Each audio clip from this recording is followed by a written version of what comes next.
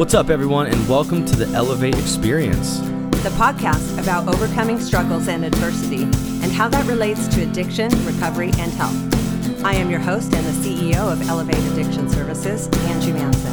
And I'm Dallas Terrell, co-host and life intervention counselor at Elevate. Thank you so much for joining us, and let's jump right in. Help people help themselves. I think that's both of our missions in this world, is to help others, but help them help themselves. Right. And that's the thing, is it's everybody has to start somewhere. And that's what, with First Form, that's what I love. It's like, we have people that have lost hundreds and hundreds of pounds that just wanted a community where they didn't feel like they were going to be scared or shamed or anything like that. Because, one thing that I absolutely hate is when I see people taking videos of other people in the gym and posting them on Instagram. Like, I don't see it anymore because I just mute the people or whatever, but it's like, these people are trying. That it took a lot of courage for them to go into a gym, to go in public and start a fitness routine. And now you're the jackass filming them and posting it, and they're going to see it online. And then you're literally putting them right back to where they were. Like, why are we not trying to help people out and uplift them and go over and say, like, hey, you know what, like, glad to meet you. Are you new here? You introduce yourself. And, if they're using a piece of equipment incorrectly, you show them how to use it in a safe manner. Make sure that they feel good when they use it. They're not uncomfortable, or it's not pulling any muscle or hurting or pinching. And like, why are we not doing that? But instead, you're sitting there filming them to post it on the internet so you can get a fucking like. It's so sad. Yeah, it's messed up. I always think it's terrible to lead, or like it's just terrible to lead with shame, like shame people, Yeah. Like I would never shame someone that's obese, but I would encourage them to lose weight, kind of like what you were saying. And you do see it, and it's people just project their own pain onto everybody else, It's I think, annoying, and I feel like it's annoying. They're just shallow people that do that kind of stuff anyway. Like, there's no depth to them whatsoever. So yeah, it's true. And I see the same thing in the recovery space, where people, it's just, everyone's just out living and projecting their own shit onto everybody else. And it's really hard to sift through, like kind of like what we said with the nutrition space and the fitness space. There's so much to sift through, but in everything, in the recovery space, there's so much to sift through too, where we get some dude that has 3 years sober and he's preaching to everybody how the fuck to do it.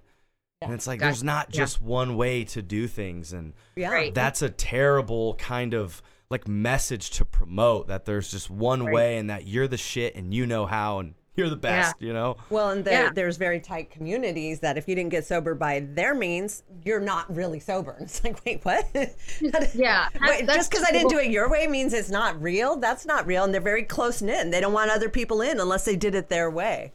Yeah. Well, I always use the example of a road trip. You know what I mean? Like, there's where you're starting and where your destination is.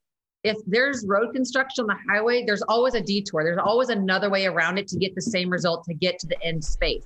One might get you there faster. One might get you there a little bit slower, but the end result is going to be the same. So it's finding what you're comfortable with. Like people, they don't want to drive on the interstate because they're scared. Everybody's driving so fast. So take the detour. It'll take you just a little bit longer, but you're still going to end up there. So it's finding something a pace that you're comfortable with, a method that you're comfortable with, that is still working, that is healthy, that is safe, whether it be with weight loss, recovery, everything, to get you to the point, to get you to your goal end, to your ending stuff, finish line, whatever you want to call it. I don't know. I'm at a loss for words on what I call it, but there's always a way. There's always a way. I think it's cool that First Form has CrossFit athletes. I didn't know that for a long time. And then once I saw that like Tia Toomey was like sponsored by First Form, I was like, dude, that's badass. Because I stopped taking supplements once I started doing CrossFit. Because I was like real Globo gym, I had all of them, pre-workout, the BCAAs, the creatine, the the hydration. And I was like, dude, I don't make enough money to just be spending like $400 a month on supplements, let alone like I was just plateaued for like 4 years of just bodybuilding type stuff. Yeah. So I started CrossFit, stopped taking all that stuff. And the first company to get me back into supplements was First Form. Just for like the complete approach, So I really value that, in how saturated the market is with nutrition and health. So I value First Form for having people like you and Andy that just preach kind of the truth, in my opinion. But then just the whole complete package, the complete look, not the one size fits all. And you guys give a shit. You know, I think that's so Thank cool. You. Yeah. Yeah. Well, and that's another world that's so saturated. If somebody wants to get healthy, how do they know what a good quality product is? And that was sort of my resistance to First Form, because you guys never have sales, and I love a sale. Like, just give me 10% off and I'll buy like $200 of stuff. But you guys don't operate that way. But then, you know, listening to Andy, and it's like, yeah, they're quality products. Why would you not expect to pay more for it? And it's going into your body. And I'm like, that actually makes sense, and not just grabbing something off Amazon. Like quality food or anything else. Like, you don't want to cut corners, because the thing is like, it costs a lot to produce those products, right? And you know, to get the really good, you know, ingredients that are going to make a difference, you know. And it's not this pixie dust bullshit where you get this much protein in a bottle and there's like all these other miscellaneous things, just as fillers. So if you actually if you would break it down dollar for dollar of what the actual amounts of the effective products are, you know what I mean? It's actually like saving you money, you know, because you're not wasting so much on trying to with fillers and things like that. So yeah, but I'm, you know, it's so First Form, yeah, with Tia, like, she's amazing, by the way. But yeah, there's a lot of CrossFit athletes at HQ, and I don't know if you've seen the videos, but we have like a whole CrossFit gym area. And yeah, man, I've seen it. It's so cool. I was very sidetracked when I was doing the tour there. I was like, God, I just want to work out here so bad. Well, it's funny because I don't do CrossFit, and I'll be lifting weights, and I was like, shit, they are like doing it over there. Like, it's wild. Like, I'm just thinking, how do they not pass out? Because they're up and down and moving. I'm like, my blood will be rushing to my head, and I feel like getting dizzy. Handstand push-ups against the wall, right into heavy squat cleans. Yeah. You know what? Yeah. So I did do CrossFit just a couple times with my brother-in-law. I think I did literally like 2 times with my brother-in-law, Sal, and then Andy's business partner, Chris. And they were going to, this is before we had the new HQ. This has been years and years ago. And I thought it was so fun. I was like, this is like gym class, because we were doing like handstands and walking handstand. Like, it was so fun to me. Like, I loved it, because I used to do gymnastics years ago, but then I got too tall and they said, you can't do this anymore. You're too tall. And it was such a blast. But then I see like the not fun parts, and I'm like, holy shit, this is like, that's not fun. Yeah, I was like, that is not fun, because they're like dying on the floor after, and there's like, I was like, this is like, I need a stretcher to pull these people out of here. It's inspiring to watch, though, for sure. I mean, Tia's a whole nother level, though. Like, obviously, she's the fittest on earth for 5 years in a row. Yeah, she's a machine, and she is so sweet and just so gracious and just the kindest, coolest human you could ever meet, for sure. Yeah. Yeah, but boy, that grit that girl has, like, I just watch her and nobody can touch her. I don't think, you know, it's going to be like a Matt Fraser. Like, nobody's going to be able to touch first place until she retires from CrossFit, because she's just that far ahead of everybody. Did you listen to Andy's podcast that she was on? Yeah. Yes. Holy shit. That was like because, you know, I had spoke to her whenever she's been in and visited and things like that. But to hear the actual history of how she developed that fortitude, that mental strength, I was like, she is a fucking badass. Yeah. Like, yeah, she's a superwoman. Yeah. It's crazy. It blows my mind to think that, like, I've been working out for the last 7 years, and she's probably weighs 80 pounds less than me and can lift like 30, 40 more pounds than me on everything that I practice all the time. Yeah. I know, like, if I walked in, if she would be like bench pressing a school bus, I would not be shocked. Totally. It's like, we always tease it, like, because I grew up on a farm, and so like we always called it, where I grew up at, we called it old man muscle, where like farmers were like the strongest men ever, but they didn't look physically strong. Right. Where she looks so physically strong, but she has the component of the old man muscle. Like, you know, those muscles that all she has are going to do like crazy stuff, but it's like that times 10 is actually her real strength. It's wild. It's wild. The one thing she said in that, and it's just so applicable, she was talking about being raised, and like when she would fall down, her parents would be like, yeah, okay, rub some dirt on it, continue. And you realize that's where she gathered her strength, but also where we as a society have failed our kids, because it's like, oh my gosh, you have that, let's baby you, maybe you should take a day off of school or not go to work. And so you see where the mindset of why she is the way she is compared to how the world is sort of operating today. Well, and I think that's one thing that I think is always like hit home, because my parents were very similar in that regard of like, you know, look at any kid, when they fall down or get hit, what's the first thing they do? They look at their parents. Mm-hmm. What's the parents' reaction? And they mirror it.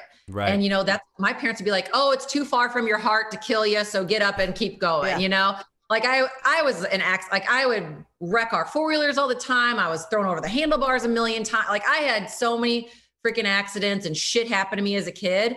And they'd always just look at me like, nope, come on, you're tougher than this. Keep going, and it really does make a huge difference in your life. So it's like, I think that's what we all need to think about, whether we have kids or not, is like your reaction is what, that's like with pandering. We talked about like the whole like body positivity and you are enough thing. Like if you constantly keep that face of like, yes, that is, you are enough, that empowers that person to keep that behavior. Where if we were to actually like be more reactive of like, look, I know that you say you're comfortable like this, but if you want to get healthy, I can help you in a way that you're going to love, you're going to feel better, and kind of offer them that transition in that. So it's like all like, it's standing for what you believe in. And also in a way, I know this is a twisted way to get around to the point, but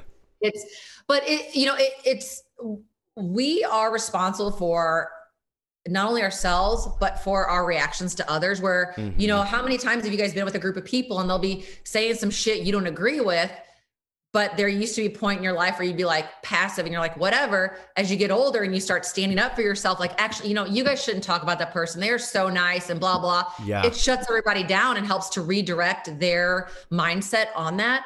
So I feel like even raising children like that or whatever you're doing in life, it's our responsibility to keep our feet planted in what we believe in and what we know to be true, and not to pander to these people. And that's what's going to help improve people, by standing up for what you believe, because they're going to draw inspiration from you in regard to that and help their development with that.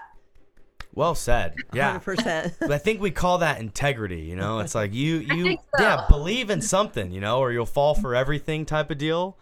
Yeah. It's like, okay, it's okay to have an opinion, and it's okay to like differ from people, and it's okay to tell people shut up, like. Yeah. Well, Andy and I always say no is a complete sentence. He and I are very direct in I love that. That's a good one. Our relationship and our working relationship, because, I'm the CEO of his brand and with RTA Syndicate. So I work with him every day with that. And then with my own companies that I run with my team. So it's like, it's direct is not being rude. It's saving everybody time. It's allowing everybody to grow. And so it's learning how to say no and not just, entertaining people really. Yeah. Well, and that's something that we really work on with Elevate is first we lead by example. I'm in there working out, the clients see it. They're like, oh, okay, I guess if she's in there doing it, I can do it. But it's also teaching them healthy boundaries because and how to put those out to people, because when you're an addict, you're very susceptible to what's around you. And you've got to learn to toughen up and put those boundaries in there, even if it hurts people's feelings that you don't want to drink with them anymore. You don't want to do this anymore. Right. And how to establish and be okay with that without being rude. You don't want to, make people hate you, but you also have to be kind of firm. And it's a learned skill or attribute that not everybody has.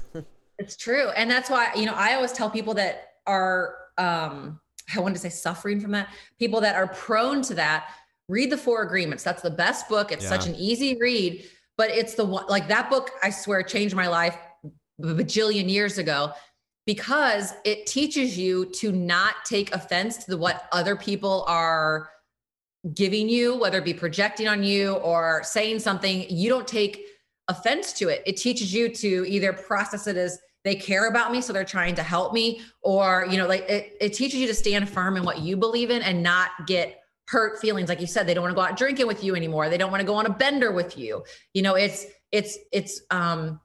teaches you to encapsulate like what you want in your life and to kind of flush out the noise and to stay firm in your beliefs and your actions. Yeah, absolutely. That's a massive skill. And kind of like what we're all speaking to is that it's an underdeveloped skill, like in the world and with people. And, I can attest to not having that skill. Like I grew up with the whole sticks and stones may break my bones, but words will never hurt me type of stuff. And my parents saying that, but then, you grow up and you have your own life and you start to get hurt or offended or whatever it may be. And you have to kind of unlearn or relearn that like words are just words and you're like the sole controller of like what things mean. And I feel like that gets lost along the way, and I'm not perfect with that either. Hell no. But it's a practice, it's a journey, it's a skill, and it's especially in our work. I'm sure. Oh man. There's some people that won't get sober because they don't think people will like them if they are sober. And it's like, dude, you're risking killing yourself for somebody else's validation. Like, that is super gnarly. Yeah. Well, and that's the thing is, I'm sure, you know, in the industry, what you guys do is, if there's someone that they don't want to get sober because they're afraid their friends that are also not sober are going to not like them, those aren't your friends. Right.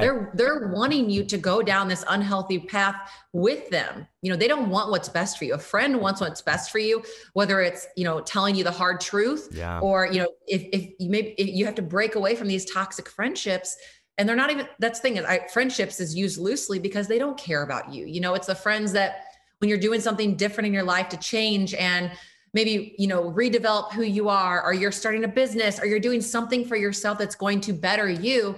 And they're going to be, you know, negative Nancy about it and find ways to push that back down and try to stifle that and cover that up for you and be like, are you sure you want to do that? Or they make you question yourself. That's not a friend. And if you start to see that in your friends, whether it be with your health journey, sobriety, whatever it is, that should be a huge red flag to you that these people don't want what's best for me. They don't love me. They want me to stay in the same pit that they are, yeah, you know, so stuck. Yes. If you're both stuck, then no one's stuck, you know? Right. Like, and then they don't have to look at themselves. So they have, you know, ulterior motive for you getting better is because then they're going to be forced to look at themselves. Exactly. Yeah. Yeah. 100%. Yeah. That's a big part of the beginning of our program is identifying those toxic people, because it's so confusing, because people you think are your friends, once you get away from them and really look at it, you realize those weren't really your friends, but it kind of takes you removing from your environment and looking at different characteristics to even have that realization. And we have a lot of people in our world that when they come into treatment, they're like, this is the first time I actually have real friends that don't just want something from me or want the worst for me. Like literally nobody has anything to give each other here. And it's right. We don't have wallets. We don't have phones. We don't have anything but like maybe a pack of cigarettes and a personality, you know, and you make friends off just that. Yeah. That's awesome. Well, it's like what you just said, Angie, reminds me of like, I always call it like the toxic relationship stuff, you know, like we've all been there where you're dating this like shitty person and all your friends are like, oh my God, they're terrible. Why are you with them? And you're like, no, they're a good person, because you're too far inside of it to see what the extra, like people on the outside see. Right. And then once you remove yourself, you break up with them and you get removed from that. And you're like, holy shit, what was wrong with me? Why was I ever with them? And then it actually, like once you step outside of that, you're able to see that. And you're like, I am not going to make this mistake again. You know, it's just, we get too ingrained in that group or those friends to actually see the damage that they're doing. Yeah, it's hard to see it when you're in it, you know, it's super hard to see. Totally. Yeah, well, and then you're going through the whole codependency thing and they're feeding that and you can't live without them. And it does a number on you for sure. It's being a human, an adult human is fucked up. There's it's super hard. Yeah. A lot of nuances to it. You remember being a kid and being like, oh, I can't wait to be a grown up. And then now we're grown ups. We're like, fuck, man. You know, I just want to be a kid. I know. I remember those memes you'd see about like, remember when you were little and you thought all your grown ups had all their shit together. And now you're a grown up and you realize that none of them have their shit together. It's the truth. But I did see something that was actually pretty, I actually, you know, really felt this like meme or quote was, if you want to learn what's important in life, talk to a 4-year-old and then an 84-year-old. Yeah. And that'll tell you everything you need to know in life. And that is really, as silly as it sounds, it's pretty indicative to what actually matters in life. Because think about a 4-year-old, that childlike wonder, that excitement, that, you know, that love of life and that pure, you know, the pure mind. And then 84, you have someone that's can tell you everything that actually really matters. You know, you used to think when you were younger, old grumpy people, and they just say whatever's on their mind and like, you can't believe it. And now as you get older, I feel like I'm becoming that grumpy person because I don't put up with bullshit. I say what's exactly on my mind. And I have a very small friend group, but I'm so much happier than I was when I was just trying to appease everybody and have these big friend groups and all this chaos and drama and all that stuff. Like life is better when you just start to focus on being who you are, genuine to who you are, and being passionate about things in your life and helping others. Like you guys give so much to everybody that's in your facility to try to make them better, to have that to be able to look back on their life and kind of fast forward to those old grumpy years of like, look back on your life, even if they're 20-year-olds in your, in your setting, or if they're 50-year-olds, they can see what actually really matters, because you guys are rising, making them rise to be reflective on their life, to see what matters, to equip them better, once they exit, your program. Yeah, absolutely. Nothing more fulfilling. This is a selfish question. What is like the youngest and the oldest, patients, or what do you, clients? 18. 18's the earliest 18, you can enroll. Yep, yeah, you got to be an adult. And we have a lot of those. And then, 75. I've seen 78. Yeah. Wow. Yeah, anywhere between 18 and I think 78 is the oldest that I've seen thus far. Yeah. Yeah, and she was one of my favorite clients. Yeah. Very crotchety, but very pure, I love that. Very crotchety. I haven't heard that phrase in a long time. She was the definition of crotchety. Like just like I don't even know how to describe it. Like just very bitchy, but like it came from a good place. Yeah. Yeah. Yeah, it was like you said, there's just no pretense. She's not trying to like please anybody. No it's like what sugarcoating. you see is what you get, and I don't care what you think. But you know what? But isn't it I don't know. I find it fun to talk to those people, because it's like, exactly where you stand. Oh, yeah. And it's just like, I love it. Like, it's just so raw and just so in your face, where it's like, it's almost entertaining in a sense. Yeah. There's no PR. It's like, all right, you're freaking grumpy, huh? Me too. What else you want to talk about? I know. Just like my grandma's 94 and she's like, she'll say like, this food tastes like shit. And like, you know what I mean? She just, there's nothing, not my food. Let me tell you that. Yeah. Not my I love that. I love that. So, this food tastes like shit. What is this? Yeah, exactly. That's how she is. Well, there's kind of a lot of peace with living with no filter for the most part, when you can just be you and it doesn't matter. But the thing is that the people are going to respond. The people that are responding to you with that no filter, they're the people you want in your life, because they get it, And oh yeah. So, it's funny, because I feel like as I've gotten more certain in my life and my confidence is continuing to grow and things like that, I find that there's certain people that they don't want to bring certain topics or questions to me. They'll try to route them to someone else to bring to me, because they don't want my answer, because they know it's going to be very raw and maybe not what they want to hear. Mm-hmm. And the thing is that, and it's not in a bad way. It's not like I'm ever bitchy, but it's like, I'm just very direct with people, and it filters out. Like, people say, well, how do you get rid of all these toxic people? And you're like, really just standing in your ground, that's going to filter that. They're going to leave on their own, because they know that, she's not for this anymore, and she's not going to put up with my shit. So they just kind of go out and graze by themselves for life, and it's important. That's why I just feel like in your industry, what you guys do, what I do, there's power in standing firm and speaking your mind, but also saying it with grace and kindness as well. Because we have to keep the element of humanity in that. Because when you say direct, some people think that you're being an asshole, or you're being bitchy, or you're yelling at people, which that's not the case. You can keep humanity in everything, because some people don't know, you know what I mean? And they don't know any better. They don't, like, going back, circling the fitness thing. They don't know what information's right on Google. Yeah. So for you to be hateful to them, or like, I can't believe you're so fucking stupid that you believe this, or you did this. That's never the approach. It never lands well. No, look, I know you read this. The reason that this doesn't work, because the thing is that if you tell them that, you're calling them stupid for them believing it. And that's the worst way to take this. So it's you saying, look, I understand why you believe that, because that's been preached to us our whole life, of not eating is going to make you skinny and fit. But actually, here's what I've experienced and other people have experienced. And this is why you should try this route. So there's always a way to position things to keep the humanity in that, not to degrade someone or make them feel less than, but to embrace it and say, look, I understand this, but here is why this way is actually going to be better, or to serve you better in life, no matter what it is. And that's an approach, no matter what industry anybody is in that's listening to this, is going to be able to find benefit from. Yeah. And there's definitely an art to it, because, keeping your PR in, but being direct is important.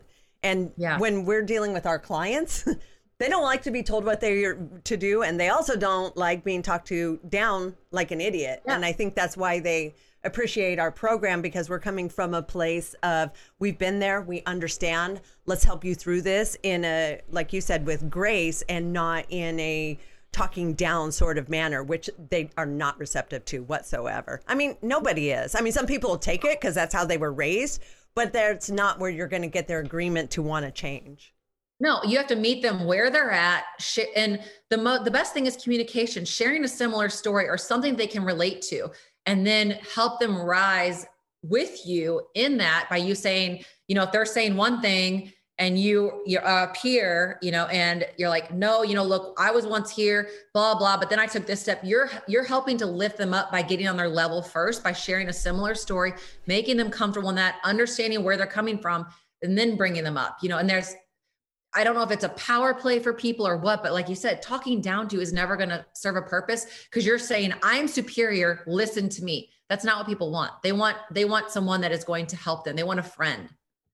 Yeah, no, absolutely. I mean, yeah, I just kind of to echo the same thing you guys are saying. It's like with with what we all have going on with fitness and with recovery and wanting to better your life, there's a lot of shame and there's a lot of limiting beliefs and there's a lot of BS packed under being obese. There's a lot of BS packed under being a drug addict. There's so much stuff under there, and you can't get to that by being I'm better than you, and you can't get that by just yelling at people. There has to be some sort of humanity to it to get down to what really needs to be looked at or be fixed. And I mean, the same goes with therapy and counseling and, working with people on business. I'm sure it's not just numbers. It's people do things for a reason, it makes sense to them. And you got to look into that, Yeah.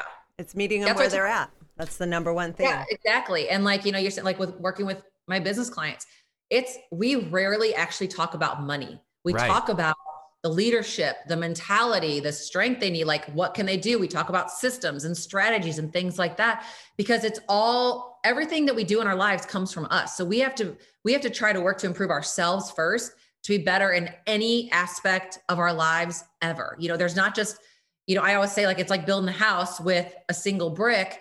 You can't build a house with a single brick. And what I mean by that is people that go all in on their fitness, that's all they do. And then the rest of their life is in shambles. Or if they're, if they're into drugs and they're, on a bender constantly, they can't focus on anything else in their lives because it's all this. It's finding a healthy balance in what you do to build a house brick by brick, because you can't just keep stacking one after the other. We have to be able to spread ourselves out in our lives to have a productive, good life in every aspect and not have one thing be our main focus and everything else is falling to the wayside.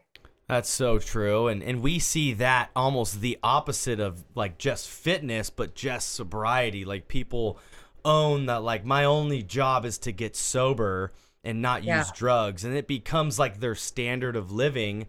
And that's kind of where we talk about the difference between like being sober and recovery, where recovery is a lot like what you were talking about, of spreading your wings and getting a foundation and a job and a money and relationship and happiness and joy. Out. Yeah. And so we kind of see the opposite, where some people will just get obese and sit on a couch and be like, hey man, at least I'm sober. At least I'm sober. I'm miserable, but I'm sober. And we're not about that. It's not about just getting sober. It's about being productive, feeling good, kicking ass in life. There's more to life than just being sober. That's You weren't born to just not use drugs, Yeah.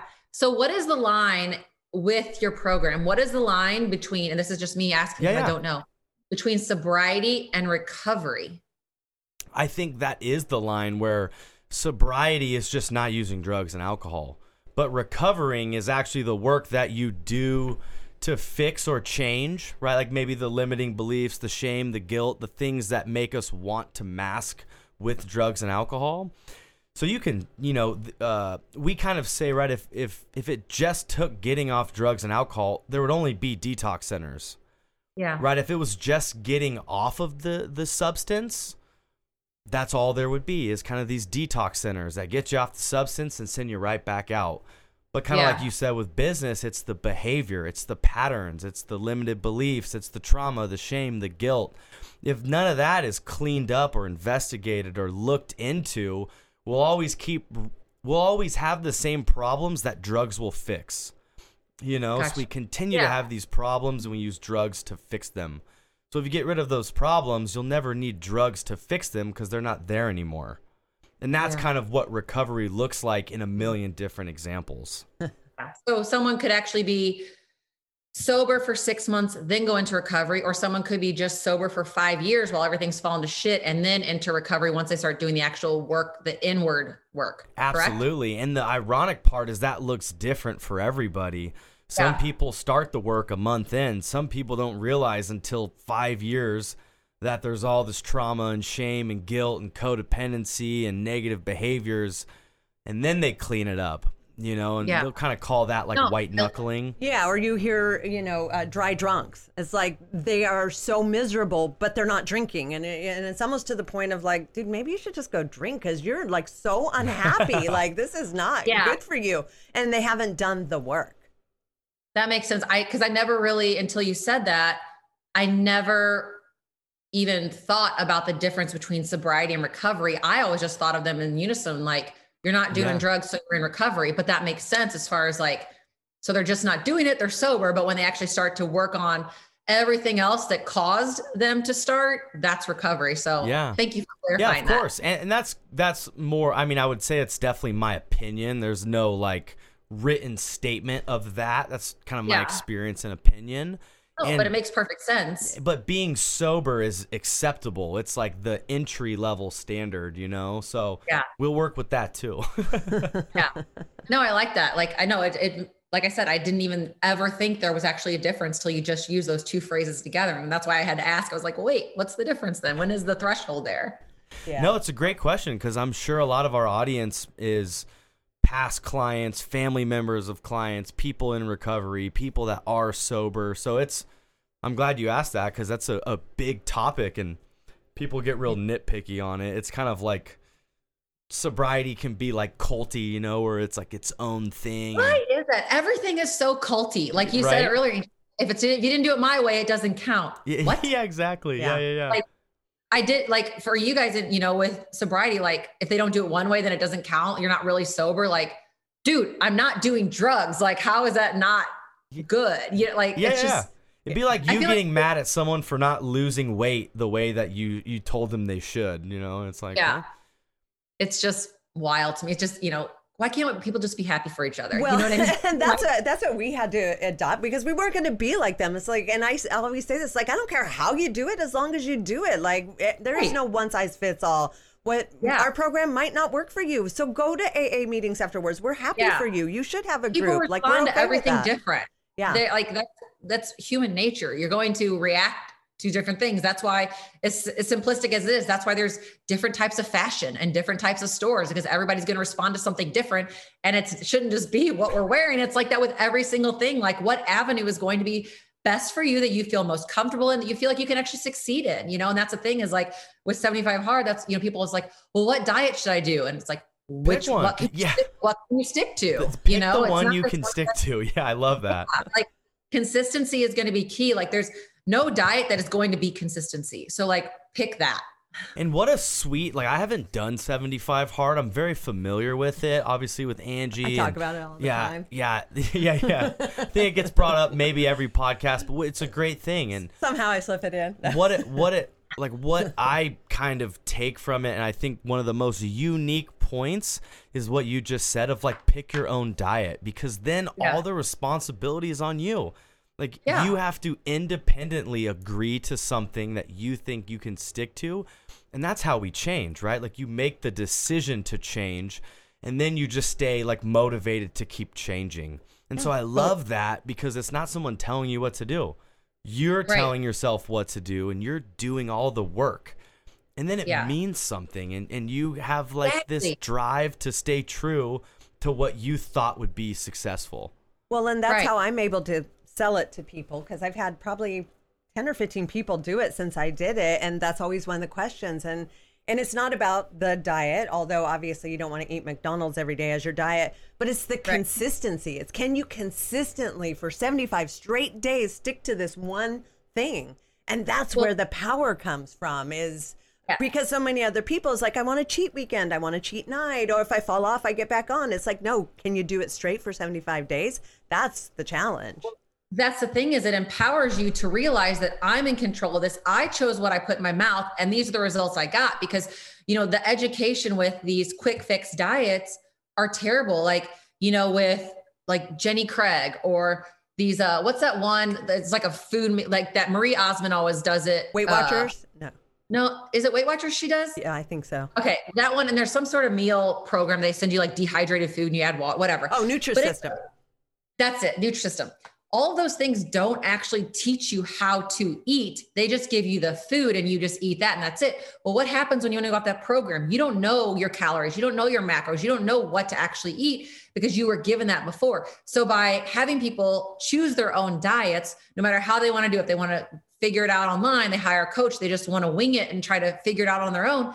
But you did the work for that. It's instructing you and teaching you what's healthy and what's not healthy. And that's where I think there's like a huge cloud with the food aspect of diet, fitness, weight loss, all of that is we have to have the education. It's not a point system. It's not reheating, you know, dried food you added water to make it a real meal. Like that's not like, plus that's not nutritious. You know what I mean? Like what's getting sucked out of that food to make it dehydrated where you add water and then it comes back to life. Right. That's some science shit. Like how does that even work? It's good for astronauts, but not like everyday living.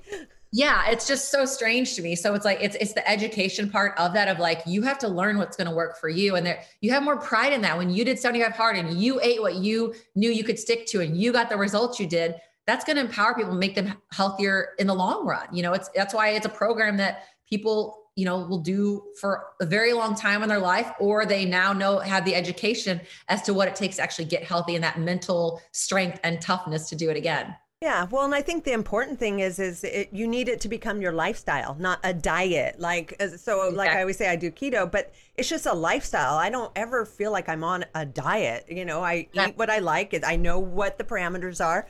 And I'm good with that. And even when I'm not on 75 hard, that is how I eat, unless, you know, I splurge on a Thanksgiving meal. But yeah. No, that's the same with me. I do macros. I've been doing macros for 7 years. It's the only thing. When I was doing straight clean eating of the 6 meals a day and 2 protein shakes, all stuff, like I didn't like that. I didn't enjoy it. But it's like, that's why, you know, I switched to a macro diet. I saw better results. I don't go up and down, because when I would do clean eating all the time, I was up and down all the time with my weight. When I stopped or got off of there, I would gain some weight and then I have to get back on to get it down. But with a macro diet, that's what it is to me. It's more of a lifestyle where I can fit it in, and I eat healthy, clean macros. But then if I want to eat shitty, I just account for it and I'm good to go. Yeah. Well, and you're not depriving yourself of never being able to do that, so that when you are off the diet, you go nuts because you felt so deprived.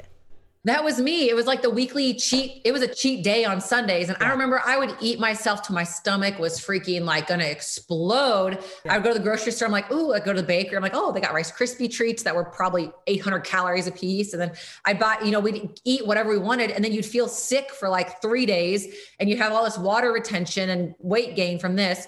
You finally get down to normal on Saturday, and then here's Sunday again, time for a cheat meal. So it was like the slowest way to get results, because I was just binging like on Sundays. And then it's like, so now it's like, I don't have to feel deprived. I can have a little bit here and there. And the crazy part is when I switched over to that, I didn't crave all the other bad food anymore, because I knew that it wasn't like I wanted it because I couldn't have it before. Now it's like, well, if I want it, I can have it, but I don't really want that, you know? Yep. So. Yeah, there's a lot more longevity in that. And I think that's kind of what we're all saying. Yeah. You know, it's like, dude, let's be happy and live longer. And let's just keep talking about that, because there's not enough people talking about it, you know? I agree. And drink your water. And I'm actually impressed that I have not had to take a bath. Same. I keep looking for like the indicators, like, is she gonna go? Does she gotta go? But now we're like, I've been looking for it. I'm like, Emily, you just let me know whenever you're ready, dude. I'm drink ready. Like constantly. And so I'm trying to be very like conservative with my water consumption, because usually I would have had 2 liters in this time frame. So I was like trying to like be really good. Oh, you're so you did so good. I feel like I'm a child. Like I did good. I didn't have to do that. Here's your gold star. Funny story. I found out from a client that I was working with once. He told me he had something called urgency. Have you guys ever heard of that? It's like basically when you have to pee, it always feels like an emergency. Like there's not a normal buildup of having to pee. It's like I don't have to pee, and then it's like I'm about to pee my pants. and it's a thing. Oh my gosh. It's a real thing. I feel like I have that sometimes. Yeah, same. I'm about to get into that. Like I was like, dude, that's me. Like I never have to pee until I'm about to pee my pants. Like, but wait, there's no do you middle. think that? Okay, so this brings up a good point because I do feel like I have that, but I also think it's not necessarily like quote medical. I don't even know if that guy made that up. Maybe it is. Whatever. Me neither. He could have been full of shit, but I believe it.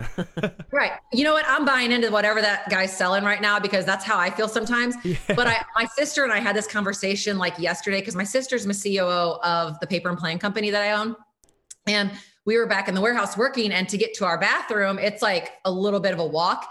And we always go on bathroom breaks together because we'll stop working, go to the bathroom, come back. And I'm like, okay, I got to go like right now. And I go, I don't know why, but I feel like whenever it's time to go to the bathroom, I got to go like right now. Yeah. And she's like, do you think that's maybe because you're always so busy and your mind's busy, but then when you don't actually pay attention to the cues that you have to go to the bathroom earlier? And I'm like, maybe that's true because I'm like, I run my life like, but I love it. I live in constant like chaos. That's why I was 5 minutes late getting here because I was running. I had to hurry up and drive back to get. I'm very optimistic when it comes to scheduling, which is actually kind of a downfall. Yeah. Because like I feel like I have superwoman syndrome of like I could be everywhere all at once. It's fine. I'll make it work. You know what I mean? And then so I don't know. I feel like that's how I am with the bathroom. Is like, oh no, I'll make it. It's fine. I'll be fine. And I put it off, and I'm like, oh my gosh, I need to go to the bathroom, and I'm gonna pee my pants. Yeah, like maybe urgency is really just us in denial of the small like bodily cues, and we just continue to miss them. You're like, oh no, it's fine. It's fine. I can push through it. Well, yeah, it's either that or it's urgency. We could both work. One of the things, I don't know. I'm just going to stick with like, I'm so busy and so focused. I don't realize it. Yeah. It's definitely not our fault. It's not our fault. I feel like that is what it is because we are all very super, super active. And it's like, I mean, for me, and that was my hardest part about 75 Hard was all the water. It's like, dude, I don't have time to go pee this many times a day. Like I got stuff to do. No. So the other day I was driving out to visit my grandma because she's 94 and she's lived with my parents the last 3 years. And she just got to a point where like she just needed more help than what my mom was trained to do as far as like she started to fall every once in a while. My mom can't pick her up and things like that. So they just recently put her in this like assisted living center out in my hometown. And I was going out to visit her and I was on the interstate and I had to go to the bathroom so bad. And I was stuck in traffic. It was like 15 miles of traffic back to back. Oh God. Well, luckily where I was at, and I know the area obviously, because I grew up there, I knew there was an exit ramp like a mile up the road. And I knew the shoulder was wide enough for my car. And so I wouldn't have to worry about like driving in the grass or anything. And I was thinking to myself, I'm like, I have to go to the bathroom so bad. And I don't know what to do. Cause I literally was thinking like, do I have any bottles in here or anything like I need to go? Oh yeah. And so I'm like debating in my head. I actually put on Instagram when I was doing this. Cause I was thinking like, okay, I drive on the shoulder to get off on the exit ramp and then take like a detour around to get to this place. And I possibly get a ticket for driving on the shoulder. Or I go to the shoulder and go to the bathroom on the side of the interstate and maybe get a ticket for indecent exposure and end up on some like sex offender list or something. So I took the lesser of two evils and drove on the shoulder, cut across, got to the nursing center, and I run in there, like literally about to pee my pants, and the bathroom's out of order. And I'm like, oh no. Oh, so God. I pretended like I didn't see the signs and the tape over the toilet bowl. I just opened it up and I just went to the bathroom and then I put it back so that nobody saw me. But I was like, this is about to be a bad situation. You're going to be not allowed in there. They're going to have like your wanted face on there. I know. I'm like, I did you a favor by doing this. Otherwise, it was going to be like out in your landscaping or something. Yeah. They don't know how hard you work just to get there. Oh yeah. You know what? I want to just say this is the first podcast I've talked about peeing so much on. Is that a good thing? Yes, it's the first. It's just a thing. It is a thing. It's just a real thing. Look, everybody listening to this can relate. At some point or another, they just don't want to talk about it. I bet the audience has to pee so bad right now. They're in their car driving and just like, dude, I should pull over too. Yeah, they don't want that cold breeze that's going to make them need to go more or anything. Oh, yeah. Well, that's my hardest part about CrossFit at the center is the gym is so far away from my bathroom, and like to stop in the middle before we're like lifting, I got to like run so far to the bathroom to go pee. It's a thing. Yeah. Dallas knows. I'm always like, I gotta pee again. Well, no, and then somebody inevitably always stops you like, hey, can I ask you a quick question? I'm like, no, I gotta pee. I'll be right back. Yeah, I got one thing to do right now, and you are not it. Exactly. Urgency. Yeah. Yeah, Dal knows. He's got it too, which urgency. Is refreshing because he's a guy. Most guys look at me like, oh, girls, but Dal has it too, so that's nice. That's funny. Yeah, the other day I went on a road trip to LA and I was in my head, I'm like, dude, I'm gonna like have to go every hour, and like I wasn't driving, so I'm gonna like delay our trip. Yeah. And I just didn't drink water. I was like, you're just not drinking water today, dude, because we got to get to LA, and that's 7 hours from here. So, holy cow. And every time we got gas, I just peed, and it all worked out. But I was in my head about it. I was like, damn. That's how I took Otis to the vet, and when I took him to this special heart vet that's like a 2.5 hour drive from our house one way. So you're like in the car 5 hours with the dog. And I'm like, I think about that. I'm like, how am I going to make it there with as much water as I drink? Because it's like almost like, I drink so much water because I crave it, but then it also becomes, because I work at my desk and at home a lot, it's like almost like a oral fixation where it becomes a hobby, like just like something to do. Like, I guess like a smoker, they say that's sometimes a hobby of just the hand raising to the mouth. That's how I feel like it is with the water. And I'm like strategy, like, okay, how do I get there without having to stop? Because I don't want to leave Otis in the car unattended, because he knows how to unlock the car and roll down the window. I know. So I'm like, well, literally, so I would stop and go to the bathroom, and like, I have my clicker and I constantly hit the lock button while I'm going to the bathroom and he's in the car. Cause I'm like, I don't want him out. Cause we had somebody actually try to get in my car once when they were puppies to like pet them, but I feel like they're going to take them. I don't know, but maybe I'm just a psycho dog mom. But it is. That's it's like weird to unlock someone's car. I would think that you were on. They had other intentions. Mm-hmm. Nobody just goes to pet other people's dogs in their car, or they shouldn't. I know, it's weird. I mean, I would though, actually, so I can't really say. I'm like the person that I see a dog, and this happened the day I was sitting at a stoplight and somebody was like parked a little bit in front of me, and I saw their dog looking at me, and I waved to dogs like this, and the dog was looking at me, and he turned his head, and the owner turned around and looked at me and caught me waving at their dog. I was like, I'm such a dumbass. Yeah, fine. But dog owners, we're all the same. It takes one to know one. We're like, yeah, I get it. We're all psychos. Oh my God, that is amazing. God. Well, I officially have to pee now, guys. I do too, actually. Now that we're talking about it, now I'm like ready. So I feel like it's time. It's time. Yeah, it's amplified now. I shouldn't even have said anything. I ruined it. Ruined the party. Damn it, Dallas. I know.